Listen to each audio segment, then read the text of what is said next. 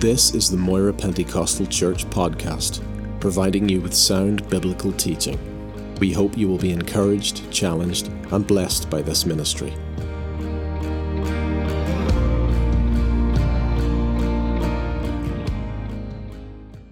Again, for the final time in this series, Luke chapter 15, final part of the story of the prodigal son, part 3. This time we have been quite deliberate in dividing us up into 3 parts, so we can have a good look at the prodigal and a good look at the father, and tonight a good look at the elder brother. The prodigal has returned. The father has reconciled his younger son unto himself. He has given him the best robe. He's given him the family ring, and he's given him new shoes. And the best robe stands for acceptance. The ring stands for authority, and the shoes stand for freedom. And so that tells the son that he has been completely and totally and instantly forgiven by the father. A great celebration is underway. Singing and dancing is the order of the day. Music fills the air. Everybody is happy and joyful. But Jesus' audience is stunned. They're absolutely stunned at this. This is not at all what they were expecting at the end of the story. The Father's grace and mercy was beyond their comprehension. They'd never known anything like this before. The tax collectors and the sinners in the crowd were absolutely amazed that this Father's heart could be so compassionate and forgiving. The scribes and the Pharisees, they were scandalized that the Father could be so lenient and conciliatory towards this disgraceful son. They had no sense of, this father, in their estimation, had no sense of honor or respect for his name or his family's name, that he would so quickly just forgive without any sense of punishment or restitution to be made or period of probation to be asked for or apologies to be made. None of that. And so they were absolutely shocked this would happen. He broke all the normal rules of that day. He completely ignored all of the little laws that these scribes and Pharisees had added onto God's word. Completely bypassed all of that.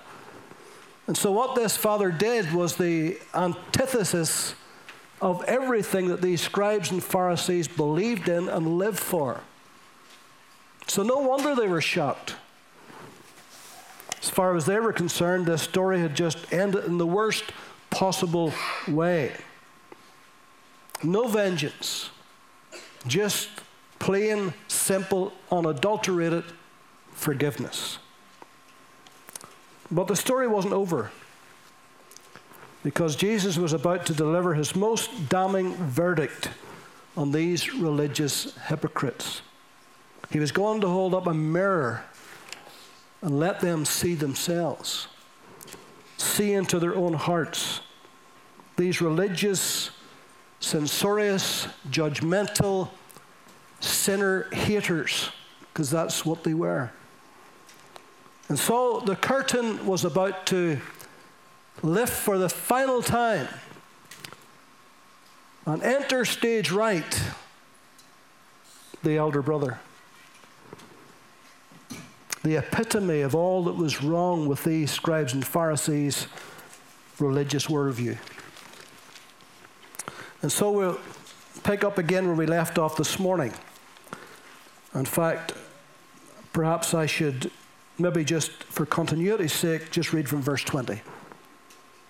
And he arose and came to his father, but when he was still a great way off, his father saw him, had compassion, ran, fell on his neck, and kissed him. The son said to him, Father, I have sinned against heaven and in your sight. I'm no longer worthy to be called your son. The father said to the servants, bring out the best robe, put it on him, put a ring in his hand and sandals on his feet, and bring the fatted calf here and kill it. Let us eat and be merry. For this my son was dead and is alive again. He was lost and is found. And they began to make merry. And that's where we finished exactly this morning.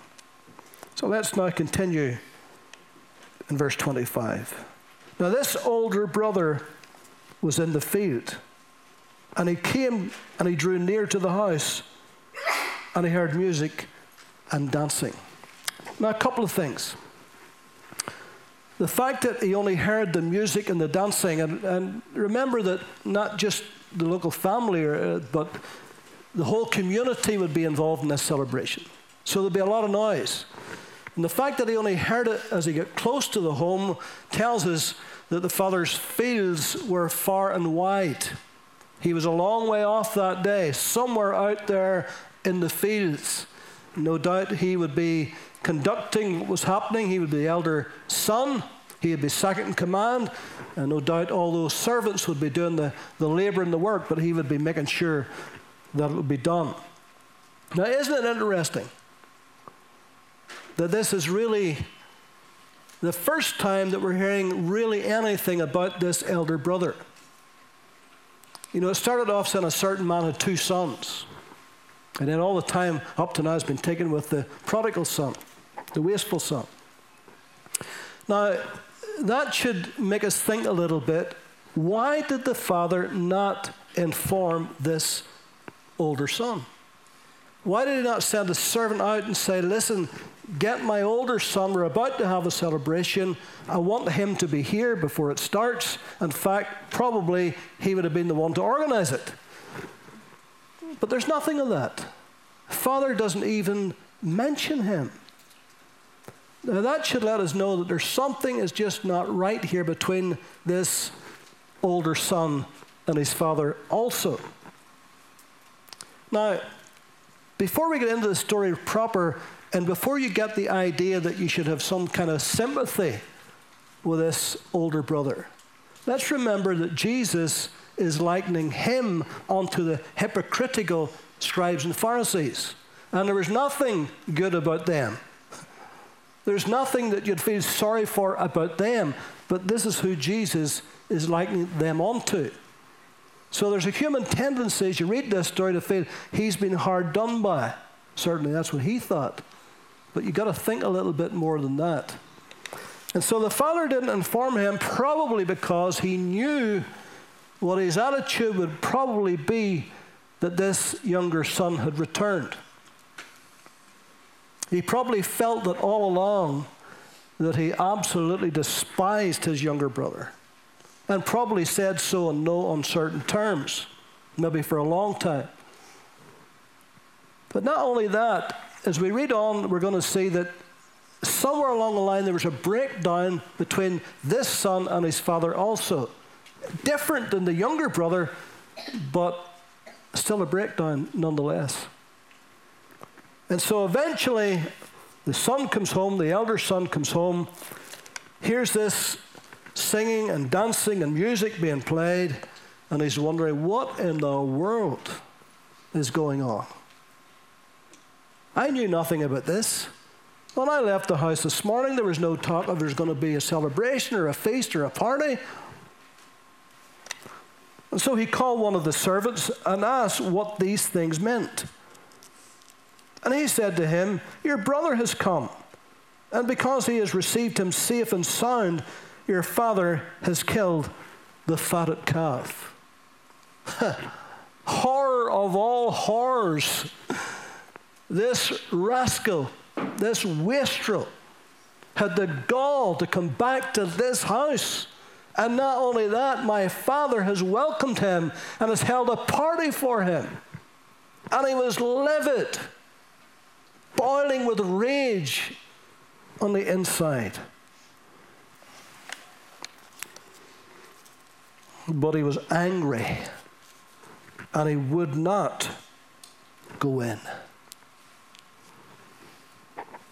What was he angry about? Well, he'd be angry about the son, obviously, the younger brother. but he was also angry about the father. Now, right here, he's showing the utmost disrespect to his father. Even though he's the elder son, but he's still a son. He's not the head of the home. And so he had no right to stay outside. He should have come in. But his anger and his resentment and his bitterness would not let him. And so he stands outside, resentful, sour, angry, bitter. Religious people are not big into celebration. They're not big into parties. They're not big into joy. Did you ever notice that? And he wasn't. And as we read on in a moment, you'll see all of this underlying resentment that had been building and building suddenly has found an outlet. And like a volcano, it begins to spew out. But he was angry, and he would not go in. Therefore his father came out and pleaded with him. Because the father loved this son as much as he loved his other son. It seems like he only had the two. And he loved one as much as the other. So he went out and he pleaded with him, please, son, please come in. Not that he was wanting to save face, because if he had been worried about saving face, he never would have treated the younger son the way he had, having a party for him. He just wanted him to catch himself on. Please come in. Can you not see him happy? Can you not understand that I'm joyful that your younger brother has actually come home? He's no longer in the far country. He's safe. He's sound here. But it seems the more the father pleaded with him, the worse he got.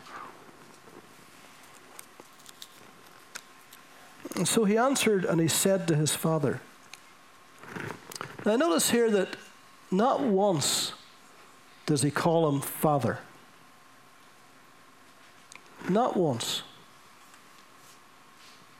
He can't even let that word pass his lips. He's so angry and bitter and resentful. So he answered and said to his father, Lo, or look, these many years I have been serving you. Now the word he uses in serving here is where we get the word slave from. And the NIV correctly puts it this way. Look, all these years I have been slaving for you. What a thing to say to his dad. All these years he seemed to be the model son. At least that's what everybody thought. All the neighbors, the whole village, all the servants thought, he's the model son. But underneath all of that facade, he felt, I'm just slaving for my father. There was no pleasure in it. There was no delight in it. It was just a drudge. He just did it. He wanted to keep up the appearance of being a faithful and a dutiful son. But underneath it, he just felt, I'd just been slaving.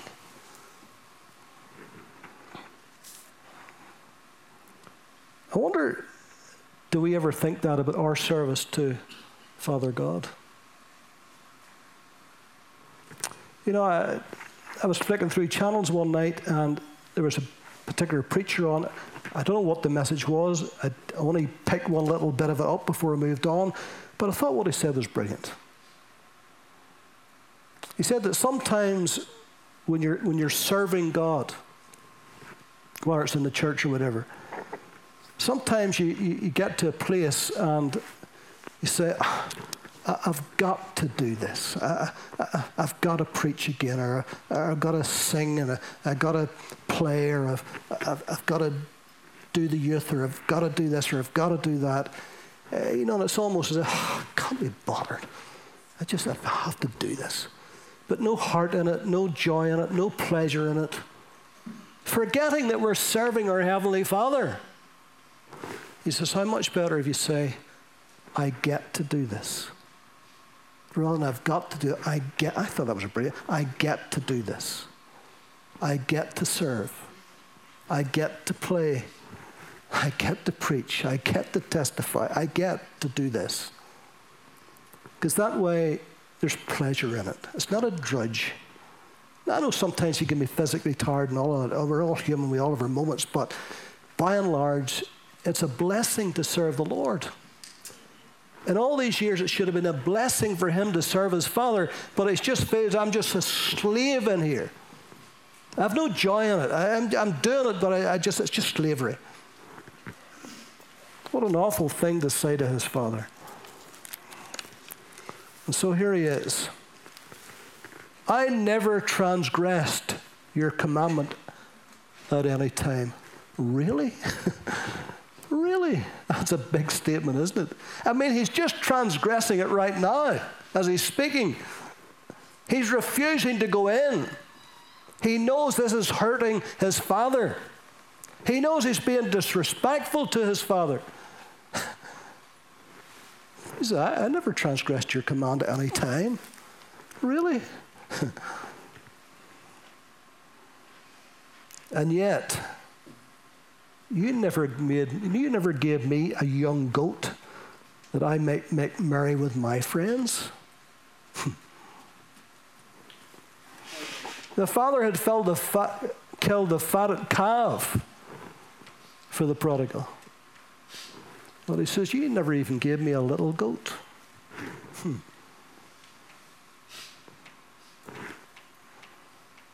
He said to the father, after all my slaving, you never gave me a little goat. You gave me nothing. Now that wasn't true.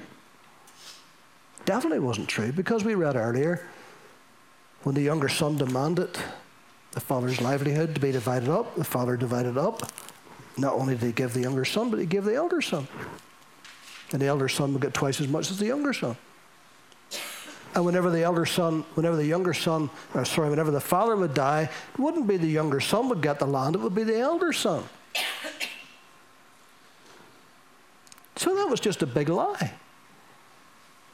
But his whole attitude was stinking towards his father. I served you and I got nothing. Look at me, look at him, and look at me. Look what he got and I got nothing. Not even a wee goat. See, we need to be careful whenever our attitude becomes bad like this, that we forget the goodness of God. And we look at what somebody else has got, and we think, oh, I got nothing. But that's not true. It's not true. He didn't give me a young goat that I might make merry with my friends. He's been out there having all the fun in the far country. Spend. Going to all the parties and the clubs and the bars. I got nothing to have fun with my friends. You get the sense of this, I deserve more. Really, this is what he said. I deserve more than that. You haven't treated me well. He went out and messed up. He went out and spent your money, and look at what you've done for him. I didn't do any of that, and you gave me nothing. I deserve more than that. As soon as you and I begin to think that we deserve God's blessing, then we're in trouble. We are in trouble. Our attitude is completely wrong. But as soon as this son of yours couldn't even say, my brother, this son of yours.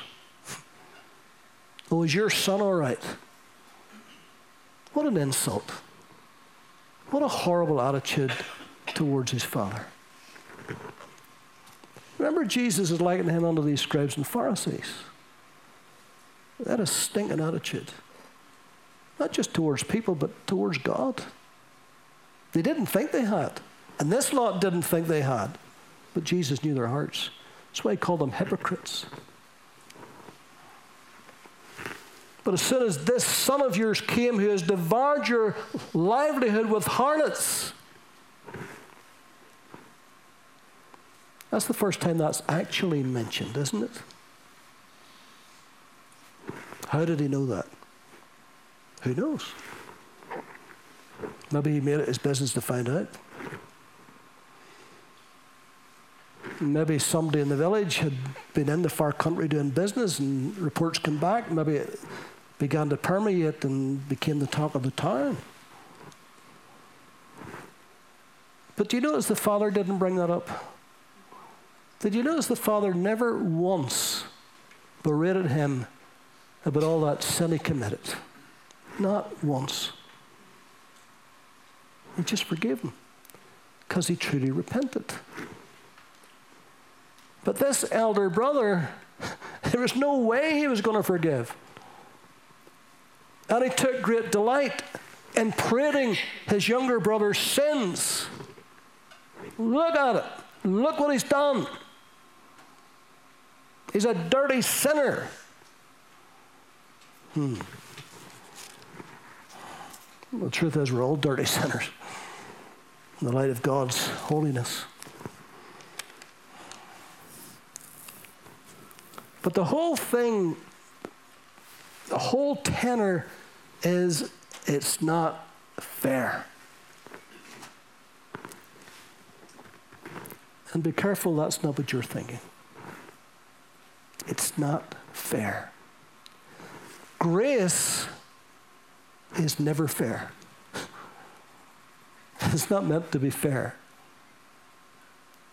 Rewards are fair because you work, you get rewarded. But grace is free. It's a gift. And it's at the prerogative of the giver. Let me show you this in Matthew 20.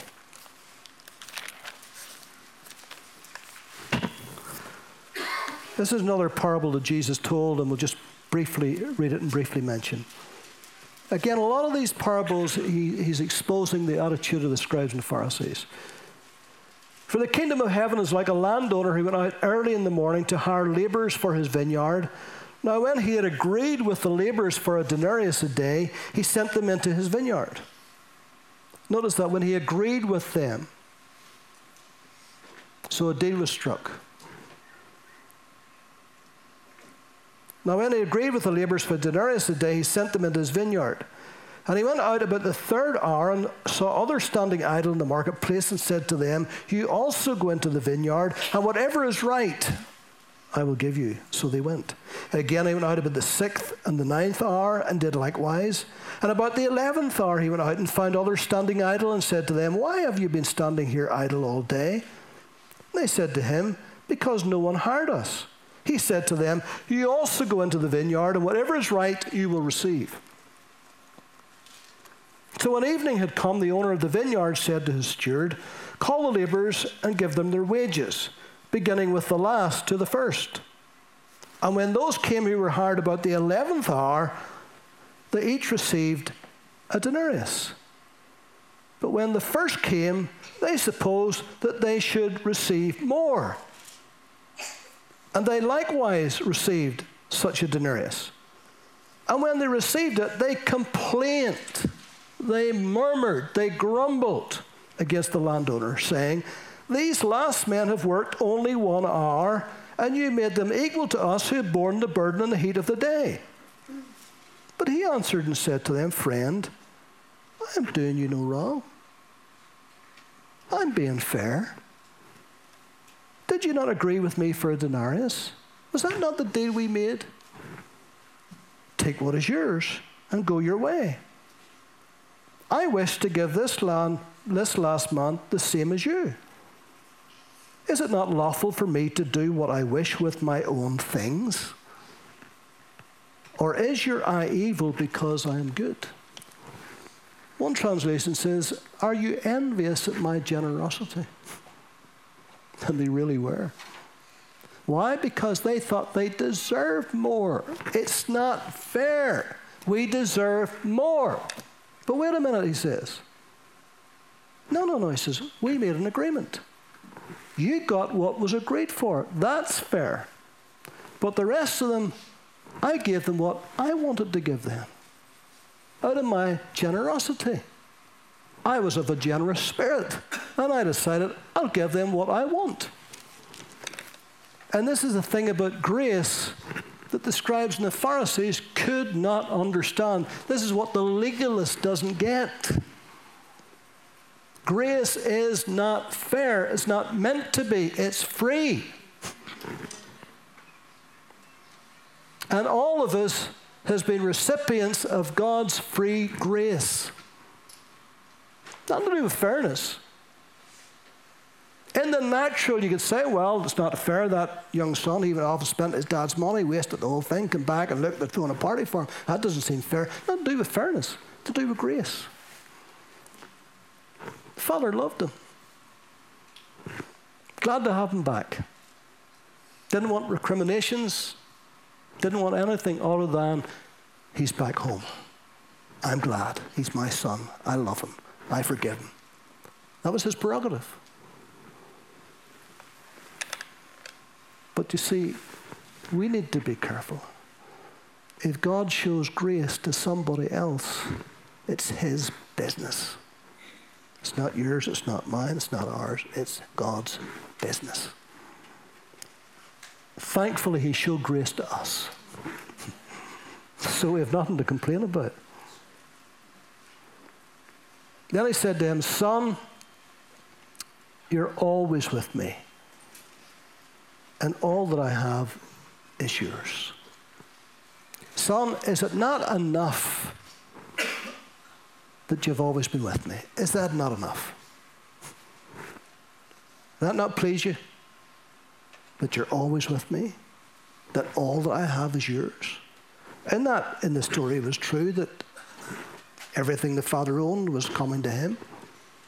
He could have, any time if he had wanted, he could have took a calf or a kid of a goat or whatever and made a party if he wanted. He could have done that. Actually, it was all his anyway. And eventually he'd get all of it. Is that not enough? You're not just happy that you're in my presence daily, but actually, he wasn't happy. He was resentful. He was sour. It was all underneath the surface. And it just took this to cause it to rise up. This is what tipped him over the edge. Legalists are good at keeping stuff under the surface, and then something happens, and then it comes out. They can't stop it. It so affronts them. And these scribes and Pharisees were so affronted, especially with this father now. How dare he do this? This is setting a precedent. You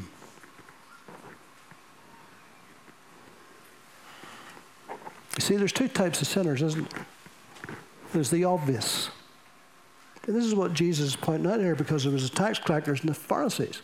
There's the obvious, the tax collectors. Everybody knew they were the worst sinners.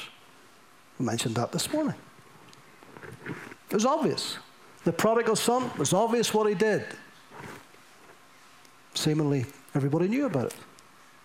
Couldn't hide it. Openly a sinner. Some it's easy to see, isn't it? You see their habits, you see their lifestyle, you see what they say, what they do, their language, everything about them. It's just obvious. They don't even try to hide it. Don't even feel any shame about it. They just do it. If you don't like it, tough. But then there's the religious sinner. And there's an air. There's a facade. Where everything seems to be just right. but underneath in the heart, it's far from right. And God looks at the heart, doesn't he? He sees what's in the heart. Have you ever found yourself in a place you think you're really doing well spiritually? You've got it all together. And then something happens, and then something comes up from the inside that you thought, I didn't think I'd ever do that or say that. I never thought I would yield to that temptation. But God knows the heart. And that's why we need to keep short accounts and repent when we need to, and trust the grace of God. But they were too busy pointing the finger at the open sinners to see the sin in their own hearts. And Jesus was exposing them for what they were. Son, you're always with me. All that I have is yours. I wish you weren't like this. I love you, son. You're my eldest son. You should know better. And you see, these scribes and Pharisees had been given great privileges. They were Jewish. They were the only nation on earth that God ever made a covenant with to this day. He had given them his holy scriptures. They were supposed to be the keepers of the Torah and the writings and the prophets. They had so much privilege as a people. But they used that just for their own advantage, to lord it over everybody else and to be holier than thou. And Jesus hated that above all things. I told you this morning, the Pharisee in the temple praying, Lord, I thank you, I tithe, I go to the synagogue twice a week and all the rest of it, but I'm not like that old tax collector. I'm not like other men. Jesus hated that. The old sinner says, Lord, be merciful to me, a sinner. He says, who do you think went out of there justified? Who do you think the Lord was pleased with? The man who admitted it. And so Jesus, in this great parable, he addresses everyone in that crowd. He had a message for each and every one of them. But he left it hanging in the air. Did the elder son go into the party? Did he say, Dad, I'm really, really sorry. My behavior, my attitude is just bad. Please forgive me. Did he go in and embrace his younger brother? Jesus just left it hanging for them to make up their minds, for them to take it on board and do something with it. And he leaves it hanging for us. What lesson can we take from it? Yes, God's grace. Yes, he's merciful to the sinner. But let's not be a religious sinner. If we sin, we put up our hand and say, Lord, I'm sorry.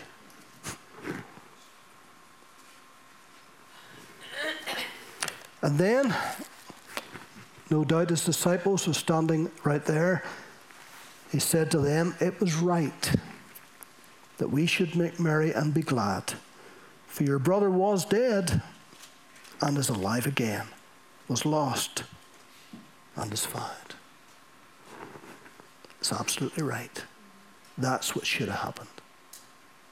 What the father did to the young son. And then I can imagine with the disciples all standing probably at his back, listening intently. If you read the next part of the next chapter, he also said to his disciples, there was a certain rich man who had a steward. And I can imagine him, after talking to those scribes and Pharisees and tax collectors, he just turned his back and started to talk to his disciples, as if to say, now you deal with it. I've given you the message. I've shared my heart with you. I can do no more than that. Now you deal with it. And sometimes that's what God does with us. He shares his heart with us through his word. And then he says, deal with it. Take it on board. Think it through. Deal with it. Get back on track. Do the right thing. Wouldn't you have loved to have been there when Jesus gave that parable? Wouldn't that have been something? I don't think those scribes and Pharisees were wishing they were there at that point. They were looking for a big hole to swallow them. It doesn't seem like that they, by and large, ever repented, the scribes and Pharisees.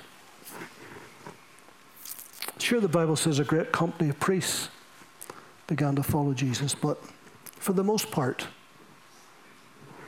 out of the 70 most religious people in all of Israel, only 2 of them in the end come out for Jesus. Nicodemus and Joseph of Arimathea. I wonder were they in the crowd that day. At least some responded. But for the most part, it looks like no. That religious spirit, that legalism was so ingrained, they just could not let it go. But in closing, let me say those tax collectors and sinners. Remember, Jesus had a tax collector among his disciples. He also had a paramilitary among his disciples too. He had an odd bunch. But nobody in it we would have picked. But he picked them. And I can imagine those tax collectors and sinners going away and thinking that was a wonderful story. Oh, we're so relieved. There's hope for us. Yes, everybody hates us in this country. They despise us. Our own family are humiliated because of us. But there's a chance that we could be forgiven. There's hope for us. And that's the message of the gospel. There's hope for every sinner. There's hope for every unsaved man or woman if they just come to Christ and receive him as their Savior. Amen? Let's pray.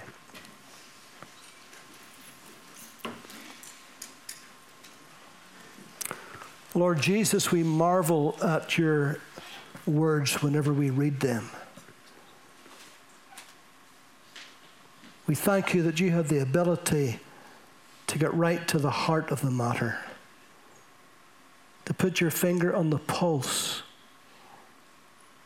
to know what was wrong with every person and what needed to be done to fix them. So we give you thanks that you came to us by your Spirit one day and you put the finger in our pulse and you showed us what was wrong with our lives and you told us how it could be fixed. So we thank you for your cross. We thank you for your sacrifice. We thank you that you cared enough to send your Spirit to draw us and to win us to yourself. And we are eternally, forever grateful. So Lord, help us never to have that religious spirit. If we feel it, Lord, coming up, help us, Lord, to turn it to you and ask for forgiveness quickly. So we give you thanks and we bless you for your own inspired word, your infallible word, your unchanging, life-changing word, in Jesus' name. And all God's people said, amen.